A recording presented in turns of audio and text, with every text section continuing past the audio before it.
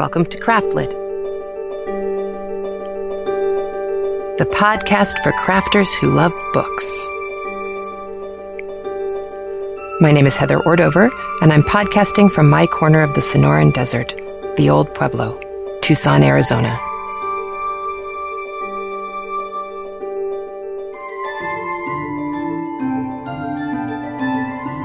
Episode 190, a present for me? This episode of Craftlit is brought to you by Knitting Out Loud. Listen while you knit. You can find the entire Knitting Out Loud catalog at www.knittingoutloud.com. Also, Knit Circus magazine featuring 3 rings of knitting, sewing, and fun. You can find out more about Knit Circus at www.knitcircus.com. And Scribe Tutor, the online tutorial service offering you convenient writing help for writers of all ages. You can find out more at scribetutor.com. Hello, welcome back to the second part of A Christmas Carol. Very exciting stuff. Today we are doing Stave 3. This is The Ghost of Christmas Present. And, last time we did a whole lot on Dickens and kind of history of the things that were affecting Charles Dickens as he was writing this book. But today we really just need to go over a couple of things that get mentioned in the book version of A Christmas Carol that I don't actually remember being mentioned in the movies. I've said before that the George C. Scott version and Alastair Sims versions both did pretty well. Alastair Sims, I think, is the creepier of the two.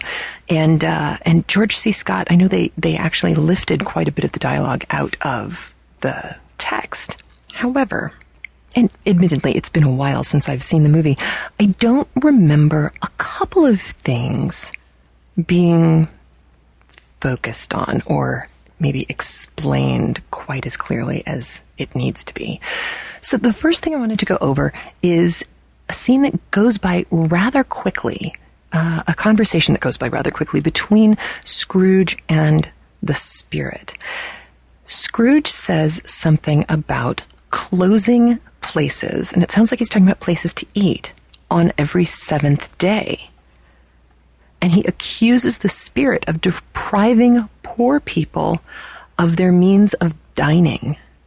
Now, this sounded very odd to me, and I listened to it over and over again, and I was not able to parse the language. It wasn't a language problem, like they were using archaic language or anything. It's the fact that this has gone out of, well, it's just not done anymore. This was Sabbatarianism. This was the Christian doctrine of observing the Sunday as a holy day and reserving it only for worship. Now, this is something Dickens didn't like because what it meant is there would be no merrymaking, no open restaurants, no open stores on Sunday. And most people were looking at a 6 and sometimes 7-day work week. So the only day they could possibly have gone out and had a meal or bought food fresh in the morning or anything like that, they were kept away from doing it. Now, Dickens' own feeling was that this particular law was the upper class people kind of restricting the lower classes and claiming that it was religious, but really it was just another way to keep the poor in their place. Now, whether that's true or not, buy me a time machine and I'll be happy to tell you. But for the purposes of our story, once Scrooge brings this up, you need to listen very closely to how the spirit responds, because that voice is Dickens. And that's one of the interesting things about having a narrator in a book is it's very easy for us to assume that the narrator is the author. Like Mark Twain is often accused of being Huck Finn, and so all of the things that come out of Huck Finn's mouth that are ignorant or racist are things that are ascribed to Mark Twain, when in fact he has written a very unreliable narrator who has been taught these things by society, that these things that Mark Twain didn't agree with, and he's using that character as a tool. Well, here we have a different case where Dickens is using, at least in this instance, the voice of the spirit of Christmas Present to speak out against a practice that he felt was wrong and damaging to the population, especially to the poor. And of course, as we learned before, he had a great affinity for trying to help the poor. The other thing is you'll hear a reference to a 15 bob income that Bob Cratchit earns. Cockney slang for a shilling was a bob, so 15 bob is 15 shillings. For Mr. Cratchit at the time, there is reason to believe that amount of money was the entire cost of the Christmas feast. 7 shillings for the goose, 5 for the pudding, 3 for the onion, sage, and oranges. That is a lot, if you can imagine taking an entire week's wages and putting them towards one meal. He's saving up for that all year long. A couple of other things to go over before we start. You'll hear in the Cratchit home, you will hear them talking about Peter Cratchit going out and getting the goose. You'll also hear talk about him being in his collars. Okay, these are two different things. One, let's deal with the collar first. If you recall the costume or the clothes that men wore at this time, they had those high starched collars that were split in the middle. So you'd have not a tie tack, but a button stud that would hold the collar together. It was not attached to the shirt. This is where you get those collarless shirts that are just the little tabs at the top and a high button at the top. And then they would wear these collars tabbed over. Usually there was a buttonhole on the back of the shirt that you would put another stud in. So you'd connect the collar to the shirt in the front and in the back. Okay, so this is the very high split collar, and Peter is wearing one of the hand-me-downs from his father, so you can only imagine how threadbare that poor little thing is. The other thing is Peter is going out to get the goose because poor people didn't have ovens. They could cook over a fireplace, and they could roast something on a spit, but that would preclude there from being stuffing.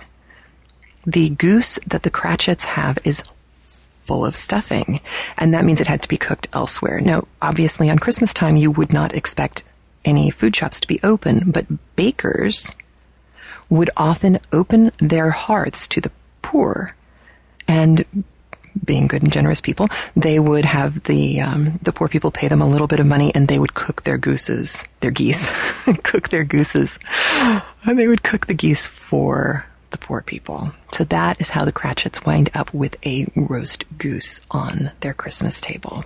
The last thing to go over before we play the audio of the book is what happens at the end of the Ghost of Christmas Present, at the end of his scene. You may recall that there are 2 children, very thin, sad, dirty, morose-looking children, hidden underneath the folds of the spirit's gown, the big dressing gown, the big green robe that he's wearing. Listen to what Scrooge notices, because these children are not cute, sad-looking waifs, much like my son looks like on the front of the Cratchit pattern that's part of this Dickensian blog hop. No, these children are barely children. Listen to that description, but also know that this image of this personified image of the danger of ignorance and want was also something that was very close to Dickens' heart.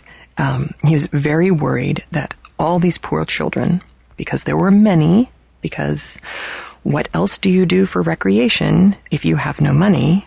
Not to put too fine a point on it, lots and lots of children living in poverty. Those children were not going to school. They couldn't afford to go to school. And of course, their families needed them to work. As you see with the Cratchit family, the children are working. One of the things that Charles Dickens was in favor of was ragged schools. These were schools that were set up by churches that provided a religious education to poor children. So, they'd learn how to read a little and write a little, but mostly it was a religious education. Well, Dickens wasn't thrilled with the religious education side of it, but it was a school, and the children were learning how to read and write some. Listen to what he says about the boy at the end. It's a beautiful line, and I don't recall, of all of the Christmas carols that I've seen, I do not recall the Ghost of Christmas Present being as harsh with Scrooge as he is in the actual book. And again, a lot of this is because for Dickens, the problems that they see in the world, in the present, are the problems that Dickens himself was up in arms about and quite angry about. Absolutely true here with ignorance and want at the end of this particular stave. Interestingly, compulsory education for children in general didn't happen until 1870, which is when Dickens died. I'm going to link to a site for you from which I have gleaned a lot of this information. I generally do my research in a bunch of different places, but I did come across a really fabulous page, David Perdue's Charles Dickens page, where he has, a little summary of the plot and stuff. But one of the reasons why I wanted to link to this, aside from the fact that you'll see a lot of the same art that we've been talking about and some of the background where he links to the sources where he's gotten this information from, is he has a couple of books that he's linked to as well, and information on where various movies were shot, and also links to the movie versions of the book, in case you are so inclined and feel that you would like to go purchase one. It'll make it easy for you because there is a wealth of information located all in one place. So I will be including that for you in the show notes, which you can find as part of this Dickens blog hop. And I think that's it. I think now it is time for us to listen to A Christmas Carol by Charles Dickens, Stave 3, the second of the three spirits. Awakening in the middle of a prodigiously tough snore and sitting up in bed to get his thoughts together, Scrooge had no occasion to be told what bell it was again upon the stroke of one.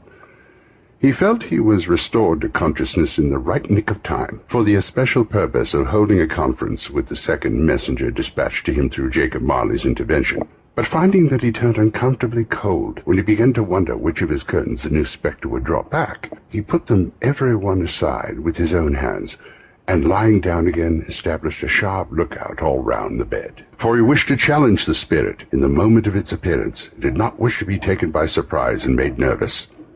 Gentlemen of the free and easy sort, who plume themselves on being acquainted with a move or two, and being usually equal to the time of day, express the wide range of their capacity for adventure by observing that they are good for anything from pitch and toss to manslaughter, between which opposite extremes, no doubt, there lies a tolerably wide and comprehensive range of subjects. Without venturing for Scrooge quite as handily as this, I don't mind in calling on you to believe that he was ready for a good broad field of strange appearances, and that nothing between a baby and a rhinoceros would have astonished him very much. Now, being prepared for almost anything, he was not by any means prepared for nothing, and consequently, when the bell struck one, and no shape appeared, he was taken with a violent fit of trembling. 5 minutes, 10 minutes, a quarter of an hour went by, yet nothing came. All this time he lay upon his bed, the very core and centre of a blaze and ruddy light, which streamed upon it when the clock proclaimed the hour, at which, being only light, was more alarming than a dozen ghosts, as he was powerless to make out what it meant, or would be at, and was sometimes apprehensive that he might be at the very moment an interesting case of spontaneous combustion, without having the consolation of knowing it. At last, however, he began to think, as you and I would have thought at first, for it is always the person not in the predicament who knows what ought to have been done in it, and would unquestionably have done it too. At last, I say, he began to think that the source and secret of his ghostly light might be in the adjoining room, from whence, on further tracing it, it seemed to shine. This idea taking full possession of his mind, he got up softly and shuffled, in his slippers, to the door. The moment Scrooge's hand was on the lock, a strange voice called him by his name, and bade him enter. He obeyed. It was his own room, there was no doubt about that, but it had undergone a surprising transformation. The walls and ceiling were so hung with living green that it looked a perfect grove, from every part of which bright, gleaming berries glistened. The crisp leaves of holly, mistletoe, and ivy reflected back the light as if so many little mirrors had been scattered there. and such a mighty blaze went roaring up the chimney as that dull petrification of a hearth had never known in Scrooge's time, or Marley's, or for many and many a winter season gone. Heaped up on the floor to form a kind of throne were turkeys, geese, game, poultry, brawn, great joints of meat, suckling pigs, long wreaths of sausages, mince pies, plum puddings, barrels of oysters, red-hot chestnuts, cherry-cheeked apples, juicy oranges, luscious pears, immense 12th cakes, and seething bowls of punch that made the chamber dim with their delicious steam.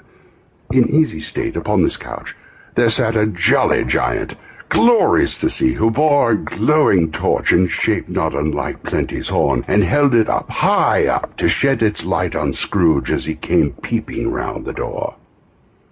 "Come in," exclaimed the ghost. "Come in and know me better, man."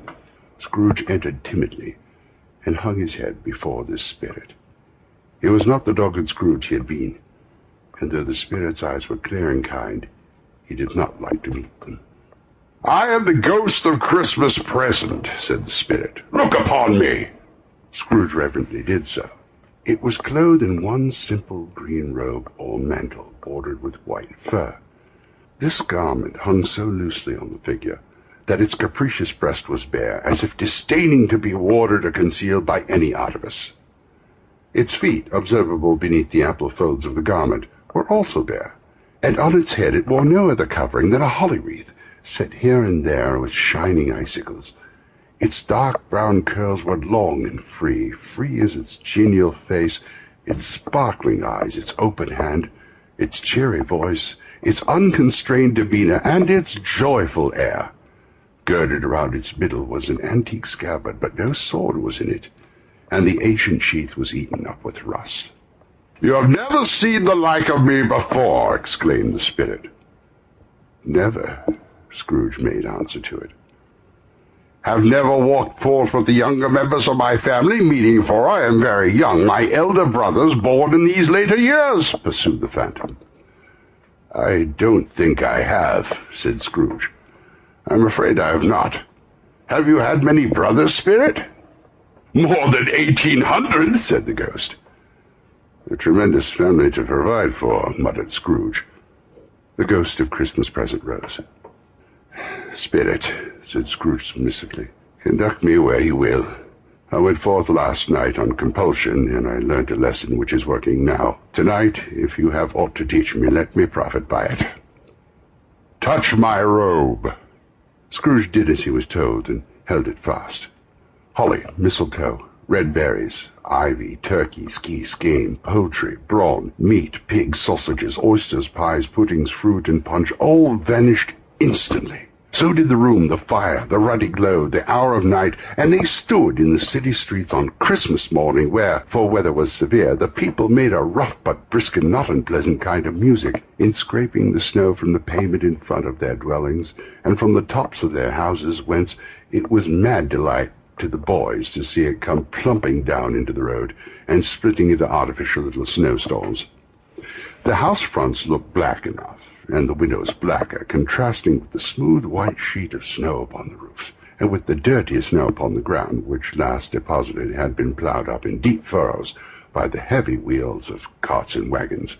Furrows that crossed and recrossed each other hundreds of times, where the great streets branched off and made intricate channels, hard to trace in the thick yellow mud and icy water. The sky was gloomy, and the shorter streets were choked up with a dingy mist, half-thawed, half-frozen, whose heavier particles descended in a shower of sooty atoms, as if all the chimneys in Great Britain had by but one consent caught fire, and were blazing away to their dear hearts' content.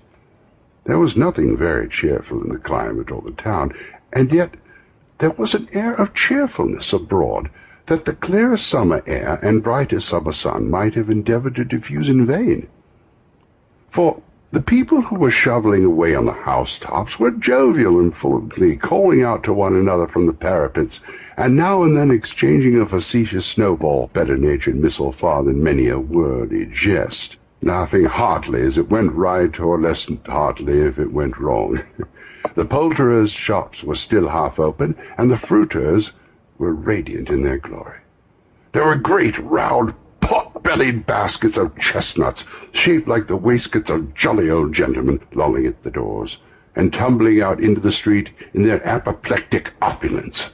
There were ruddy and brown-faced, broad-girthed Spanish onions, shining in the fatness of their growth like Spanish friars, and winking from their shelves in wanton slyness at the girls as they went by, and glanced demurely at the hung-up mistletoe. There were pears and apples clustered high in blooming pyramids. There were bunches of grapes made in the shopkeeper's benevolence to dangle from conspicuous hooks that people's mouths might water gratis as they passed.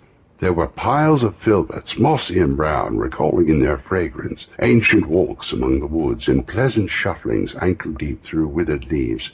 There were Norfolk biffins, squat and swarthy, setting off the yellow of the oranges and lemons, and in the great compactness of their juicy persons, urgently entreating and beseeching to be carried home in brown paper bags and eaten after dinner. The very gold and silver fish set forth among these choice fruits in a bowl, though members of a dull and stagnant-blooded race, appeared to know there was something going on, and to a fish went gasping round and round in their little world in slow and passionless excitement. The grocers, oh, the grocers, nearly closed, with perhaps 2 shutters down, or 1, but through those gaps such glimpses. It was not alone that the scales descending on the counter made a merry sound, or that the twine and roller departed company so briskly, or that the canisters were rattled up and down like juggling tricks, or even that the blended scents of tea and coffee were so grateful to the nose, or even the raisins were so plentiful and rare, the almonds so extremely white, the sticks of cinnamon so long and straight, the other spices so delicious, the candied fruits so caked and spotted with molten sugar as to make the coldest lookers-on feel faint and subsequently bilious.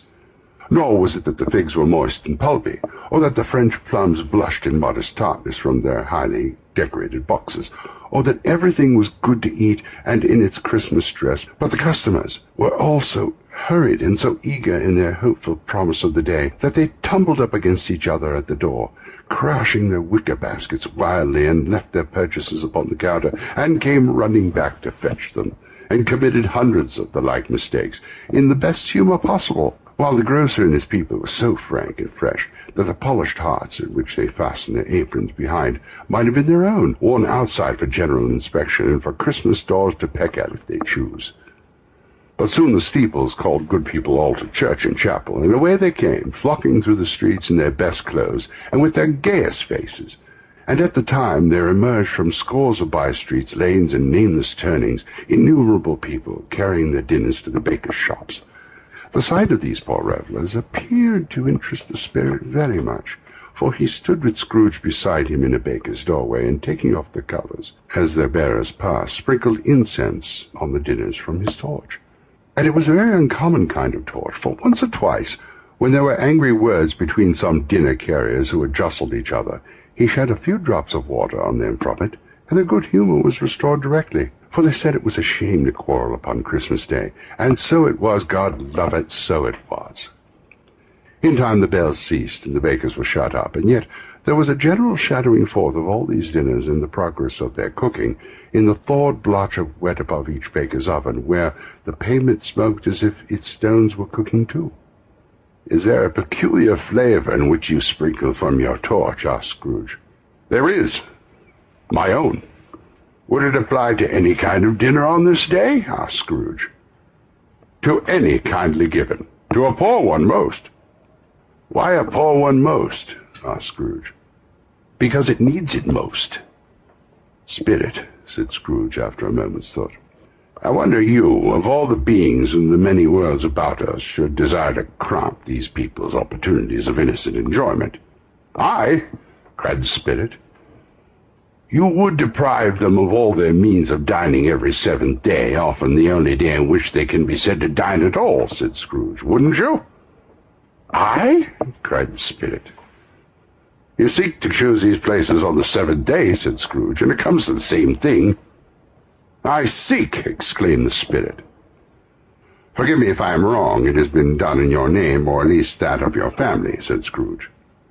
"There are some upon this earth of yours," returned the Spirit, "who lay claim to know us, and who do their deeds of passion, pride, ill will, hatred, envy, bigotry, and self-righteousness in our name, who are as strange to us and all our kith and kin as if they had never lived. Remember that and charge the doings on themselves, not us." Scrooge promised that he would, and they went on invisible, as they had been before, into the suburbs of the town. It was a remarkable quality of the ghost which Scrooge had observed at the baker's, that notwithstanding his gigantic size, he could accommodate himself to any place with ease, and that he stood beneath a low roof quite as gracefully and like a supernatural creature as it was possible that he could have done in any lofty hall. And perhaps it was the pleasure the good spirit had in showing off this power of his, or else it was his own kind, generous, hearty nature, and his sympathy with all poor men, that led him straight to Scrooge's clerk's. For there he went, and took Scrooge with him, holding to his robe, and on the threshold of the door the spirit smiled and stopped to bless Bob Cratchit's dwelling with the twinkling of his torch. Think of that! Bob had but 15 bob a week himself. He pocketed on Saturdays but 15 copies of his Christian name, and yet the ghost of Christmas present blessed his 4-room house. Then up rose Mrs. Cratchit, Cratchit's wife, dressed out but poorly in a twice-turned gown, but brave in ribbons, which are cheap and make a goodly show for 6pence, and she laid the cloth, assisted by Belinda Cratchit, second of her daughters, also brave in ribbons, while Master Peter Cratchit plunged a fork into the saucepan of potatoes, and getting the corners of his monstrous shirt-collar, Bob's private property, conferred upon his son and heir in honour of the day, into his mouth, rejoiced to find himself so gallantly attired, and yearned to show his linen in the fashionable parks. And now 2 smaller Cratchits, boy and girl, came tearing in, screaming that outside the baker's they had smelt the goose, and known it for their own. And basking in luxurious thoughts of sage and onion, these young Cratchits danced about the table, and exalted Master Peter Cratchit to the skies, while he, not proud, though his colours nearly choked him, blew the fire until the slow potatoes bubbling up knocked loudly in the saucepan lid to be let out and peeled. "What has ever got your precious father, then?" said Mrs. Cratchit. "And your brother, Tiny Tim, and Martha weren't as late last Christmas Day by half an hour." "Here's Martha, mother," said a girl, appearing as she spoke. "Here's Martha, mother," cried the 2 young Cratchits. "Hurrah! There's such a goose, Martha!" "Why, bless your heart alive, my dear, how late you are," said Mrs. Cratchit, kissing her a dozen times, and taking off her shawl and bonnet for her with officious zeal. "We'd a deal of work to finish up last night," replied the girl, "and had to clear away this morning, mother." "Well, never mind, so long as you've come," said Mrs. Cratchit. "Sit ye down by the fire, my dear, and have a warm, Lord bless ye." "No, no, father's coming," cried the 2 young Cratchits, who were everywhere at once. "Hide, Martha, hide!" So Martha hid herself, and in came little Bob the father, with at least 3 feet of comforter exclusive to the fringe hanging down before him, and his threadbare clothes darned up and brushed to look seasonable, and Tiny Tim upon his shoulder. Alas for Tiny Tim, he bore a little crutch, and had his limbs supported by an iron frame. "Why, where's our Martha?" cried Bob Cratchit, looking round. "Not coming," said Mrs. Cratchit. "Not coming," said Bob, with a sudden declension of his high spirits, for he had been Tim's blood horse all the way from church, and he had come home rampant. "Not coming upon Christmas Day." Martha didn't like to see him disappointed, if it were only in joke, so she came out prematurely from behind the closet door and ran into his arms, while the 2 young Cratchits hustled Tiny Tim and bore him off into the wash-house, that he might hear the pudding singing in the copper. "And how did little Tim behave?" asked Mrs. Cratchit, and Bob had hugged his daughter to his heart's content. "As good as gold," said Bob, "and better. Somehow he gets thoughtful, sitting by himself so much, and thinks the strangest things you ever heard. He told me coming home that he had hoped people saw him in the church because he was a cripple, and it might be pleasant to them to remember upon Christmas Day who made lame beggars walk and blind men see." Bob's voice was tremulous when he told them this, and trembled more when he said that Tiny Tim was growing strong and hearty. His active crutch was heard upon the floor, and back came Tiny Tim before another word was spoken, escorted by his brother and sister to his stool before the fire, while Bob, turning up his cuffs, as if, poor fellow, they were capable of being made more shabby, compounded some hot mixture in a jug with gin and lemons, and stirred it round and round, and put it on the hob to simmer. Master Peter and the 2 ubiquitous young Cratchits went to fetch the goose, which they soon returned in high procession. Such a bustle ensued that you might have thought a goose was the rarest of all birds, a feathered phenomenon, of which a black swan was a matter of course, and in truth it was something very like it in that house. Mrs. Cratchit made the gravy, already beforehand, in a little saucepan, hissing hot. Master Peter mashed the potatoes with incredible vigor. Miss Belinda sweetened up the applesauce. Martha dusted the hot plates. Bob took Tiny Tim beside him in a tiny corner at the table. The two young Cratchits set chairs for everybody, not forgetting themselves, and mounting guard upon their post, crammed spoons into their mouths lest they should shriek for goose before their turn came to be held. At last the dishes were set on, and grace was said. It was succeeded by a breathless pause as Mrs. Cratchit, looking slowly along the carving knife, prepared to plunge it in the breast. But when she did, and when the long-expected gush of stuffing issued forth, one murmur of delight arose all round the board, and even Tiny Tim, excited by the two young Cratchits, beat on the table with the handle of his knife and feebly cried, "Hurrah!" There never was such a goose. Bob said he didn't believe that there ever was such a goose cooked.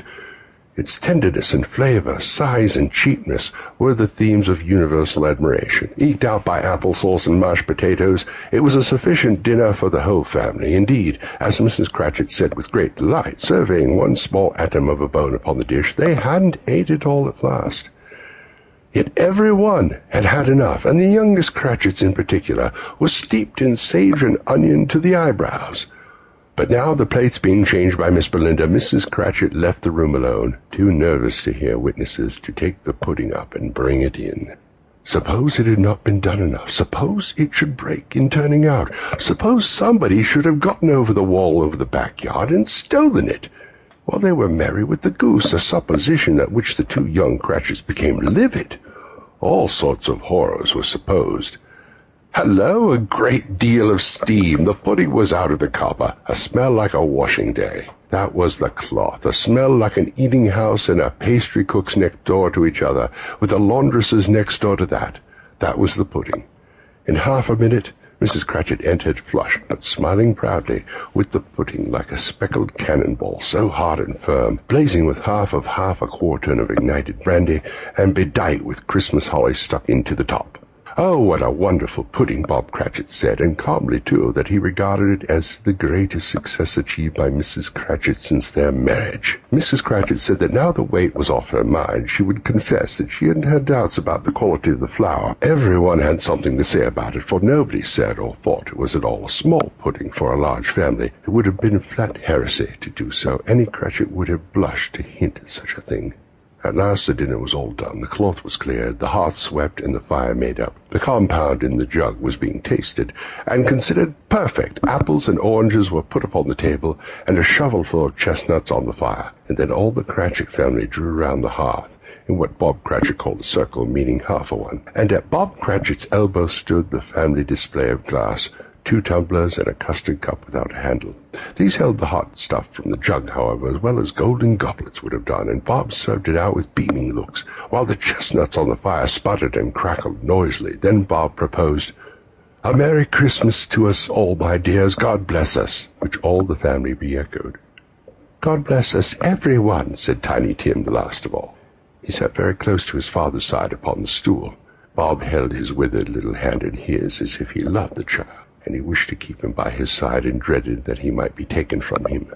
"Spirit," said Scrooge, with an interest he had never felt before, "tell me if Tiny Tim will live." "I see a vacant seat," replied the ghost, "in the poor chimney corner, and a crutch without an owner carefully preserved. If these shadows remain unaltered by the future, the child will die." "No, no," said Scrooge. "Oh, no, kind spirit. Say he will be spared." "If these shadows remain unaltered by the future, none other of my race," returned the ghost, "will find him here." "What then? If he be like to die, you'd better do it, and decrease the surplus population."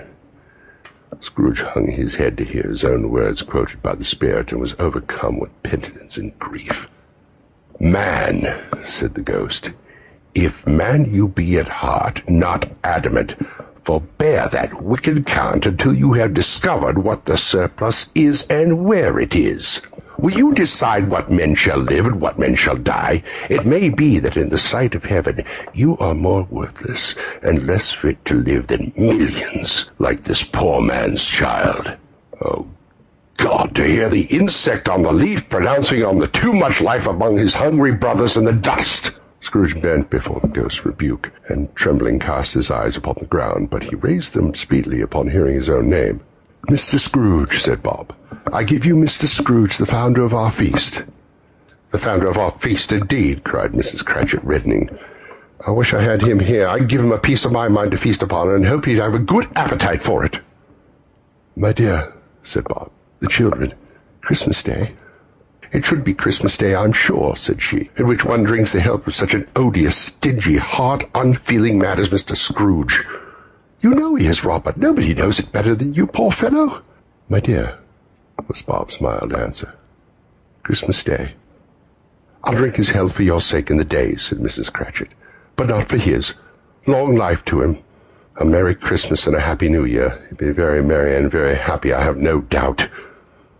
The children drank the toast after her. It was the first of their proceedings, which had no heartiness. Tiny Tim drank last of all, but he didn't care twopence for it. Scrooge was the ogre of the family. The mention of his name cast a dark shadow upon the party, which was not dispelled for full 5 minutes. After it had passed away, they were 10 times merrier than before, and the mere relief of Scrooge the baleful being done with. Bob Cratchit told them how he had a situation in his eye for Master Peter, which would bring in, if obtained, full 5 and 6pence weekly. The two young Cratchits laughed tremendously at the idea of Peter's being a man of business, and Peter himself looked thoughtfully at the fire from between his collars, as if he were deliberating what particular investments he should favor when he came into the receipt of that bewildering income. Martha, who was a poor apprentice at a milliner's, then told them what kind of work she had to do, and how many hours she worked at a stretch, and how she meant to lie abed tomorrow morning for a good long rest, tomorrow being a holiday she passed at home, and how she had seen a countess and a lord some days before, and how the lord was much about as tall as Peter, at which Peter pulled up his collar so high that you couldn't have seen his head if you had been there. All this time the chestnuts and the jug went round, and by they had a song about a lost child travelling in the snow, from Tiny Tim, who had a plaintive little voice and sang it very well indeed. There was nothing of high mark in this. They were not a handsome family. They were not well dressed. Their shoes were far from being waterproof. Their clothes were scanty, and Peter might have known, and very likely did, the inside of a pawnbroker's.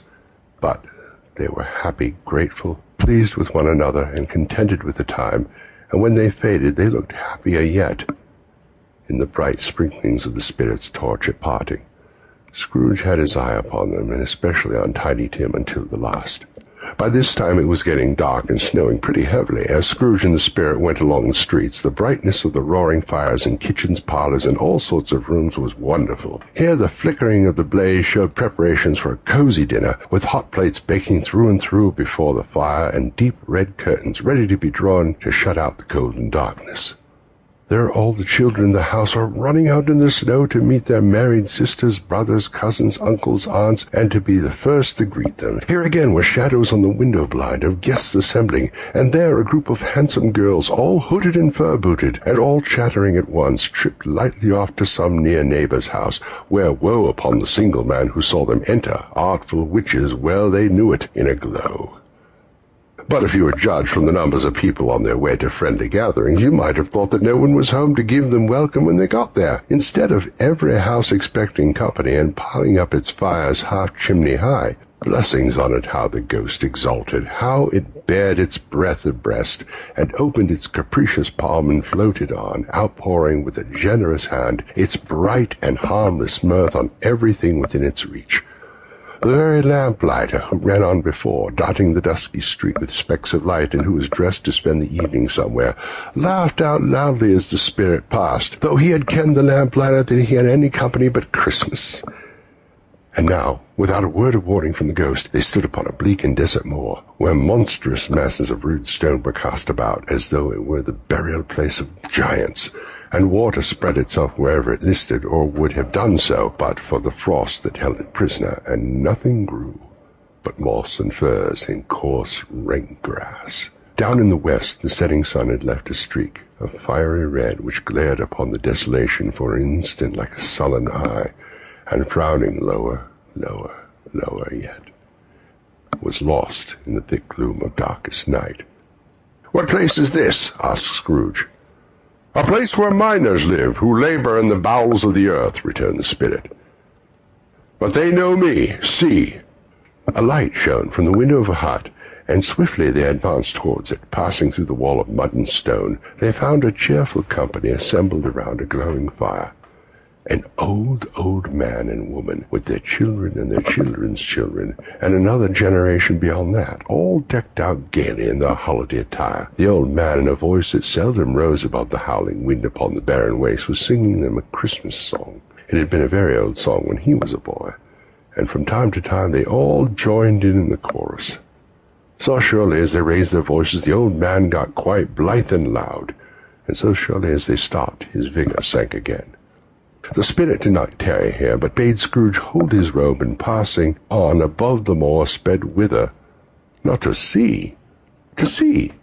To Scrooge's horror, looking back, he saw the last of the land, a frightful rage of rocks behind him, and his ears were deafened by the thundering of water as it rolled and roared and raged among the dreadful caverns it had worn, and scarcely tried to undermine the earth. Built upon a dismal reef of sunken rocks, some league or so from shore, on which the waters chafed and dashed the wild ear through, there stood a solitary lighthouse. Great heaps of seaweed clung to its base, and storm-birds, born of the wind one might suppose as seaweed of the water, rose and fell about it like the waves they skimmed. But even there, 2 men who watched the light had made a fire, and through the loophole of the thick stone wall shed out a ray of brightness in the awful sea. Joining their horny hands over a rough table at which they sat, they wished each other Merry Christmas in their can of grog, and one of them, the elder too, with his face all damaged and scarred with hard weather as the figure of an old ship might be, struck up a sturdy song that was like a gale in itself. Again the ghost sped on, above the black and heaving sea, on, until, being far away, as he told Scrooge, from any shore, they lighted on a ship. They stood beside the helmsman at the wheel, the lookout in the bow, the officers who had the watch, dark, ghostly figures in their several stations, but every man among them hummed a Christmas tune, or had a Christmas thought, or spoke below his breath to his companion of some bygone Christmas day with homeward hopes belonging to it. And every man on board, waking or sleeping, good or bad, had had a kinder word for another on that day than on any day in the year, and they had shared to some extent in their festivities, and had remembered those he cared for at a distance, and had known that they delighted to remember him. It was a great surprise to Scrooge, while listening to the moaning of the wind, and thinking what a solemn thing it was to move on through a lonely darkness over an unknown abyss, whose depths were secrets as profound as death. It was a great surprise to Scrooge, while thus engaged, to hear a hearty laugh. It was a much greater surprise to Scrooge to recognize it as his own nephew's, and to find himself in a bright, dry, gleaming room, with the spirit standing smiling by his side, and looking at that same nephew with approving affability. "Ha, ha!" laughed Scrooge's nephew. "Ha, ha, ha! If you should happen by any unlikely chance to know a man more blessed in a laugh than Scrooge's nephew, all I can say is I should like to know him too. Introduce him to me, and I'll cultivate his acquaintance. It is a fair, even-handed, noble adjustment of things, that there is infection in disease and sorrow. There is nothing in the world so irresistibly contagious as laughter and good humor." When Scrooge's nephew laughed in this way, holding his sides, rolling his head, and twisting his face into the most extravagant contortions, Scrooge's niece by marriage laughed as heartily as he, and their assembled friends, not being a bit behindhand, roared out lustily, "Ha, ha, ha, ha, ha, ha! He said that Christmas was a humbug, as I live," said Scrooge's nephew. "He believed it, too." "More shame for him, Fred," said Scrooge's niece indignantly. "Bless those women, they never do anything by halves. They're always in earnest." She was very pretty, exceedingly pretty, with a dimpled, surprised-looking, capital face, a ripe little mouth that seemed to be made to be kissed, as no doubt it was, all kinds of good little dots about her chin that melted into one another when she laughed, and the sunniest pair of eyes you ever saw in any little creature's head. Altogether, she was what you would have called provoking, but satisfactory too. Oh, perfectly satisfactory. "He's a comical old fellow," said Scrooge's nephew. "That's the truth, but not so pleasant as he might be. However, his offences carry their own punishment, and I have nothing to say against him." "I'm sure he's very rich, Fred," hinted Scrooge's niece. "At least you always tell me so." "What of that, my dear?" said Scrooge's nephew. "His wealth is of no use to him. He don't do any good with it. He don't make himself comfortable with it. He hasn't the satisfaction of thinking that he is ever going to benefit us with it." "I have no patience with him," observed Scrooge's niece. Scrooge's niece's sisters and all the other ladies expressed the same opinion. "Oh, I have," said Scrooge's nephew. "I'm sorry for him. I couldn't be angry with him if I tried. Who suffers by his ill whims? Himself always. Here he takes it into his head to dislike us, and he won't come and dine with us. What's the consequence? He don't lose much of a dinner." "Indeed, I think he loses a very good dinner," interrupted Scrooge's niece. Everyone else said the same, and they must be allowed to have been competent judges, because they had all just had dinner, and, with the dessert upon the table, were clustered around the fire by lamplight. "Well, I'm very glad to hear it," said Scrooge's nephew, "because I haven't great faith in these young housekeepers. What do you say, Topper?" Topper had clearly got his eye upon one of Scrooge's niece's sisters, for he answered that a bachelor was a wretched outcast, who had no right to express an opinion on the subject, whereas Scrooge's niece's sister, the plump one with the lace tucker, not the one with the roses, blushed.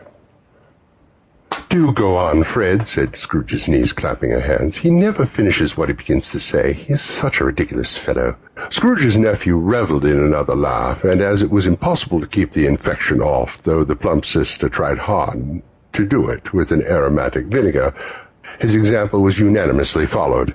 "I was only going to say," said Scrooge's nephew, "that the consequence of his taking a dislike to us and not making merry with us is, as I think, that he loses some pleasant moments which could do him no harm. I'm sure he loses pleasanter comparisons than he can find in his own thoughts, either in his mouldy old office or his dusty chambers. I mean to give him the same chance every year, whether he likes it or not, for I pity him. He may rail at Christmas till he dies, but I can't help thinking better of it. I defy him. If he finds me going there in good temper year after year, and saying, 'Uncle Scrooge, how are you?' if it only puts him in the vein to leave his poor clerk £50, that's something, and I think I shook him yesterday." It was their turn to laugh now at the notion of shaking Scrooge, but being thoroughly good-natured and not caring much what they laughed at, so that they laughed at any rate, he encouraged them in their merriment and passed the bottle joyously. After tea they had some music, for they were a musical family and knew what they were about when they sung a glee or catch, I can assure you. Especially Topper, who would growl away in the bass like a good one, and never swell the large veins in his forehead or get red in the face over it. Scrooge's niece played well upon the harp, and played among other tunes a simple little air, a mere nothing, you might learn to whistle it in 2 minutes, which had been familiar to the child who fetched Scrooge from the boarding school, as he had been reminded by the ghost of Christmas past. When this strain of music sounded, all the things the ghost had shown him came upon his mind. He softened more and more, and thought if he could listen to it often years ago, he might have cultivated the kindness of life for his own happiness with his own hands, without resorting to the sexton's spade that buried Jacob Marley. But they didn't devote the whole evening to music. After a while they played forfeits, for it is good to be children sometimes, and never better at Christmas when its mighty founder was a child himself. Stop. There was first a game at Blind Man's Bluff. Of course there was. And I no more believe Topper was really blind than I believe he had eyes in his boots. My opinion is that it was a done thing between him and Scrooge's nephew, and that the ghost of Christmas present knew it. The way he went after that plump sister in the lace tucker was an outrage on the credulity of human nature, knocking down the fire irons, tumbling over chairs, bumping against the piano, smothered himself among the curtains. Wherever she went, there went he. He always knew where the plump sister was. He wouldn't catch anybody else. If you had fallen up against him, as some of them did on purpose, he would have made a feint of endeavoring to seize you, which would have been an affront to your understanding, and would instantly have sidled off in the direction of the plump sister. She often cried out it wasn't fair, and really was not. But when at last he caught her, when, in spite of all her silken rustlings and rapid flutterings past him, he got her into a corner whence there was no escape, then his conduct was the most execrable, for his pretending not to know her, his pretending that it was necessary to touch her headdress, and further to assure himself of her identity by pressing a certain ring upon her finger, and a certain chain about her neck was vile, monstrous. No doubt she told him her opinion of it, when Another blind man being in office, there were so many confidential together behind the curtains. Scrooge's niece was not one of the blind man's bluff party, but made comfortable with a large chair and a footstool in a snug corner, where the ghost and Scrooge were close behind her. But she joined in the forfeits, and loved her love to admiration with all the letters of the alphabet.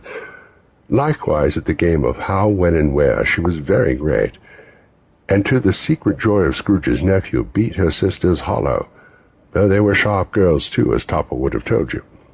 There might have been 20 people there, young and old, but they all played, and so did Scrooge, for wholly forgetting in the interest he had in what was going on, that his voice made no sound in their ears, he sometimes came out with his guess quite loud, and very often guessed quite right too, for the sharpest needle best Whitechapel warranted not to cut in the eye was not sharper than Scrooge, blunt as he took it in his head to be. The ghost was greatly pleased to find him in this mood, and looked upon him with such favor that he begged like a boy to be allowed to stay until the guests departed. But this, the spirit said, could not be done. "Here's a new game," said Scrooge. "1 half-hour, spirit, only one." It was a game called Yes or No, where Scrooge's nephew had to think of something, and the rest must find out what, he only answering to their questions yes or no, as the case was. The brisk fire of questioning to which he was exposed elicited from him that he was thinking of an animal, a live animal, rather a disagreeable animal, a savage animal, an animal that growled and grunted sometimes and talked sometimes, and lived in London, and walked about in the streets, and wasn't made a show of, and wasn't led by anybody, and didn't live in a menagerie, and was never killed in a market, and it was not a horse, or an ass, or a cow, or a bull, or a tiger, or a dog, or a pig, or a cat, or a bear. At every fresh question that was put to him, this nephew burst into a fresh roar of laughter, and was so inexpressibly tickled that he was obliged to get off the sofa and stamp. At last the plump sister, falling into a similar state, cried out, "I found it! I know what it is! Fred, I know what it is!" "What is it?" said Fred. "It's your Uncle Scrooge!" Which it certainly was. Admiration was the universal sentiment, though some objected that the reply to "Is it a bear?" ought to have been yes, inasmuch as an answer in the negative was sufficient to have diverted their thoughts from Mr. Scrooge, supposing they had never had any tendency that way. "He has given us plenty of merriment, I'm sure," said Fred, "and it would be ungrateful not to drink his health. Here is a glass of mulled wine ready to our hand at the moment, and I say Uncle Scrooge." "Well, Uncle Scrooge," they cried. "A Merry Christmas and a Happy New Year to the old man wherever he is," said Scrooge's nephew. "He wouldn't take it from me, but he may have it nevertheless. Uncle Scrooge." Uncle Scrooge had imperceptibly become so gay and light of heart that he would have pledged the unconscious company in return and thanked them in an inaudible speech if the ghost had given him time. But the whole scene passed off in the breath of the last words spoken by his nephew, and he and the spirit were again upon their travels. Much they saw, and far they went, and many homes they visited, but always with a happy end. The spirits stood beside sick beds, and they were cheerful on foreign lands, and they were close at home, by struggling men, and they were patient with their greater hope, by poverty, and it was rich, in almshouse, hospital, and jail, in misery's every refuge, where vain man and his little brief authority had not made fast the door, and barred the spirit out. He left his blessing and taught Scrooge his precepts. It was a long night, if it were only a night, but Scrooge had his doubts about this, because Christmas holidays appeared to be condensed into a space of time they passed together. It was strange, too, that while Scrooge remained unaltered in his outward form, the ghost grew older, clearly older. Scrooge had observed this change, but never spoke of it, until they had left a children's 12th night party, when, looking at the spirit as they stood together in an open place, he noticed that his hair was grey. "A spirit's life so short?" asked Scrooge. "My life upon this globe is very brief," replied the ghost. "It ends tonight." "Tonight?" cried Scrooge. "Tonight at midnight. Hark! The time is drawing near." The chimes were ringing 11:15 at the moment. "Forgive me if I'm not justified in what I ask," said Scrooge, looking intently at the spirit's robe. "But I see something strange and not belonging to yourself protruding from your skirts." Is that a foot or a claw? It might be a claw, for the flesh there is upon it, was the spirit's sorrowful reply. Look here. From the foldings of his robe he brought 2 children, wretched, abject, frightful, hideous, miserable. They knelt down at his feet and clung upon the outside of his garment. "Oh, man, look here, look down here," exclaimed the ghost. They were a boy and girl, yellow, meager, ragged, scowling, wolfish, but prostrate too in their humility, where graceful youth should have filled their features out and touched them with its freshest tints. A stale and shriveled hand, like that of age, had pinched and twisted them and pulled them into shreds. Where angels might have sat enthroned, devils lurked and glared out menacing. No change, no degradation, no perversion of humanity in any grade. Through all the mysteries of wonderful creation has monsters half so horrible and dread. Scrooge started back appalled. Having them shown to him in this way, he tried to say they were fine children, but the words choked themselves, rather than be parties to a lie of such enormous magnitude. "Spirit, are they yours?" Scrooge could say no more. "They are man's," said the spirit, looking down upon them, "and they cling to me, appealing from their fathers. The boy is ignorance, the girl is want. Beware them both, in all of their degree, but most of all beware the boy, for on his brow I see written which is doom, unless the writing be erased." "Deny it!" cried the spirit, stretching out his hand towards the city. "Slander those who tell it ye, admit it for your facetious purposes, and make it worse, and bide the end.